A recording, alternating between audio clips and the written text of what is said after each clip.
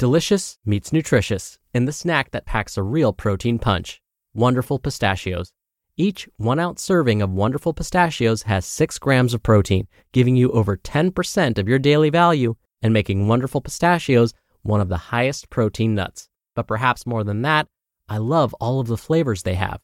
Their sea salt and vinegar ones are my favorite when I'm craving that flavor but want to keep it healthy.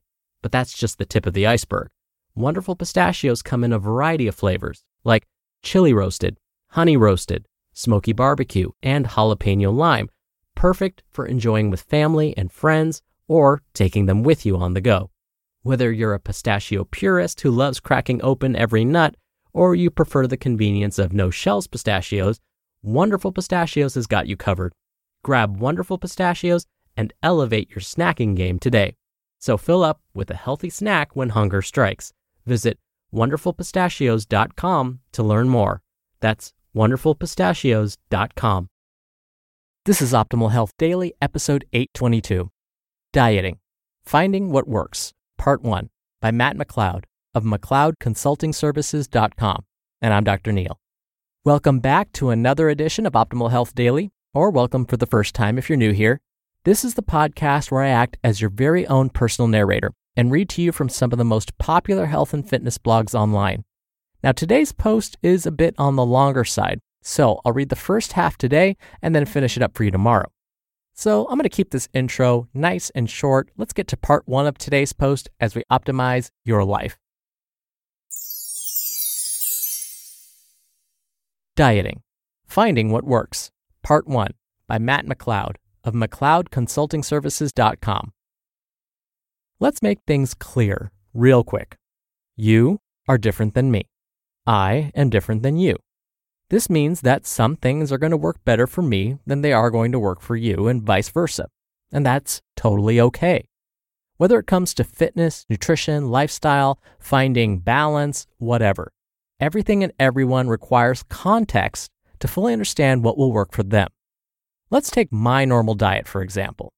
When people find out that my breakfast usually consists of a pre-made protein shake followed by a sugar-free Monster energy drink, not every morning, but many mornings, they are usually taken aback because they've likely always heard about how breakfast is the most important meal of the day and that artificial sweeteners are the devil. I think breakfast is super important. I just happen to eat mine at about 3 p.m. I do this because if I wake up and eat a big breakfast, I tend to feel sluggish afterwards, and I like to do the majority of my work in the mornings and early afternoon, so a big breakfast wouldn't be the best route for me. This is a major reason I do not normally provide meal plans for my clients, because it's just not practical for many people to be able to eat the same foods every single day at the same time.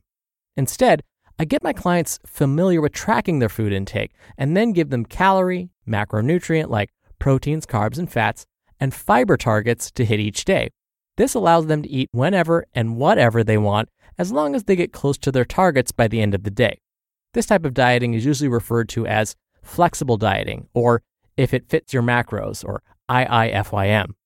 This makes it much easier to fit their diet to their lifestyle, as opposed to making their lifestyle fit their diet. Now, on the other hand, I think meal plans do work for a lot of people. If you have lots of routines and a very ritualistic day, meal plans can be great for taking the guesswork out of what you're going to eat next and can be awesome for saving time. I actually tend to combine both of these methods, which may work for you as well. I'll have a set number of calories, proteins, carbs, fats, and fiber targets that I try to get close to each day. And I usually eat about 4 times per day. 3 out of 4 of those meals usually consist of the same meals and same foods, just like a meal plan. This makes eating and planning less of a hassle. Then, my last meal will usually be up to me based on whatever I'm feeling. I also usually save up a lot of my calories for my last meal of the night. I know, crazy, right? Eating the majority of my food before bed? I like to go to bed with a full stomach because it usually knocks me right out. Again, this is a great teaching moment because there are many people who don't like to eat a lot before bed. Therefore, if you don't like to eat a ton before bed, you don't have to. I know a lot of this sounds like common sense. Do what works for you, duh. You're exactly right. But you'd be amazed at how many fitness professionals I know who are so caught up with one diet and one ideology that they believe in and think if you don't do it their way, you are a stupid idiot. Paleo, Atkins, Mediterranean, intermittent fasting, vegan, vegetarian, the zone, Weight Watchers, South Beach. All of these diets work, but all of these diets don't work best for you. Okay, so they don't all work for you. So what do you do now? Well, first, what usually makes a diet successful? 1. Don't call it a diet. When you think of going on a diet, this means you also intend to go off your diet after a certain period of time. Learning about food, its effects on your body, and how you can integrate it successfully into your lifestyle is the key to sustainable nutrition success. 2. Building off point 1, if you can't see yourself eating this way 6 months from now, you may want to reconsider your approach. Obviously, the amount of food you eat may change based on your goals, like gaining fat or losing muscle over time, but the habits, types of foods, meal timing, etc. should all be able to be held consistent. 3. Eat foods you enjoy. There are no inherently good or bad foods. All foods can be incorporated into a healthy food plan if the calories and macronutrients are accounted for. And if you're wondering how much of each macronutrient you need, keep listening, we'll talk about that. When we restrict certain foods, natural human behavior makes us actually crave that food even more. On the flip side, some people can't enjoy just 1 or 2 cookies because they end up eating the entire sleeve once they get that first taste. In this case, food restriction can make sense if there are certain tactics in place to allow continued adherence. These might be things like refeeds, planned cheat meals, etc. To be continued. You just listened to part 1 of the post titled Dieting, Finding What Works by Matt McLeod of McLeodConsultingServices.com. When you're hiring, it feels amazing to finally close out a job search. But what if you could get rid of the search and just match? You can with Indeed.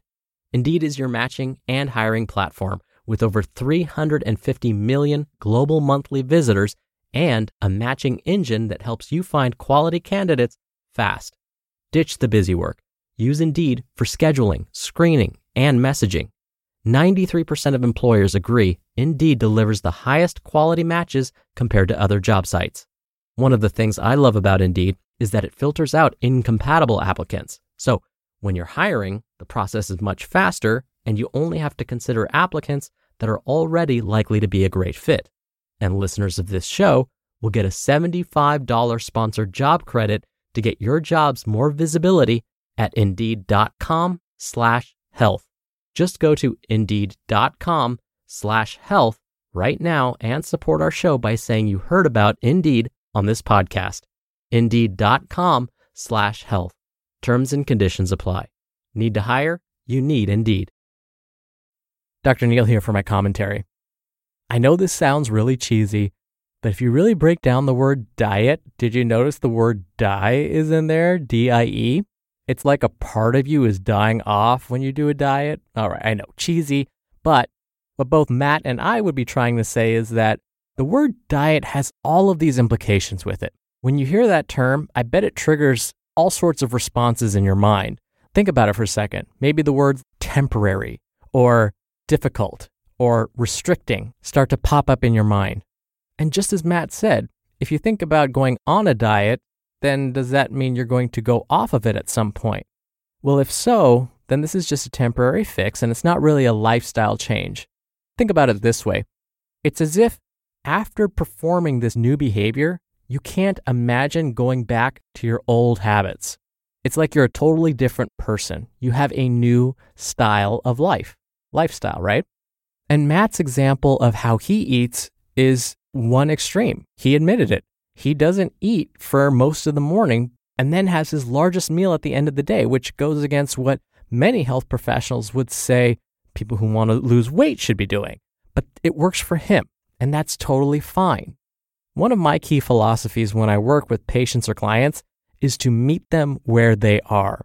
Meaning, I ask them, how are you eating right now?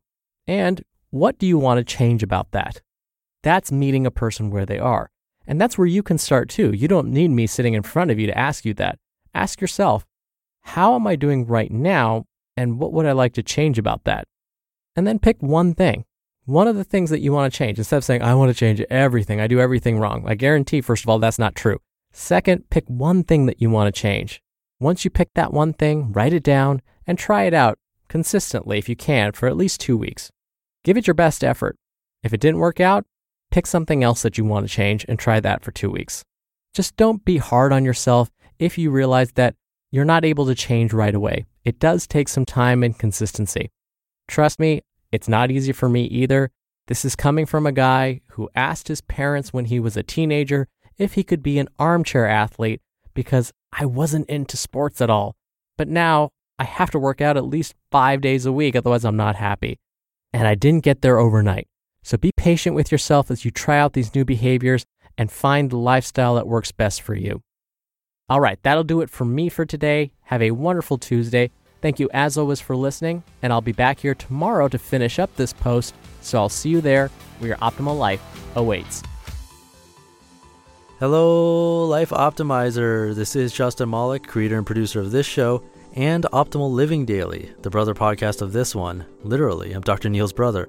If you like the format of this show, you'll love Optimal Living Daily too, where I also read to you from blogs, but cover other topics like personal development, finance, and minimalism from bloggers like Derek Sivers, The Minimalists, Zen Habits, and many more. So for more amazing content read to you for free, come subscribe to Optimal Living Daily too, and together we'll optimize your life. You've been listening to Optimal Health Daily. Be sure to hit the subscribe button to stay up to date on each new episode, and head to oldpodcast.com. That's oldpodcast.com for a free gift, as well as more actionable tips and resources to help you maximize your potential. Thanks for joining us, and remember, your optimal life awaits.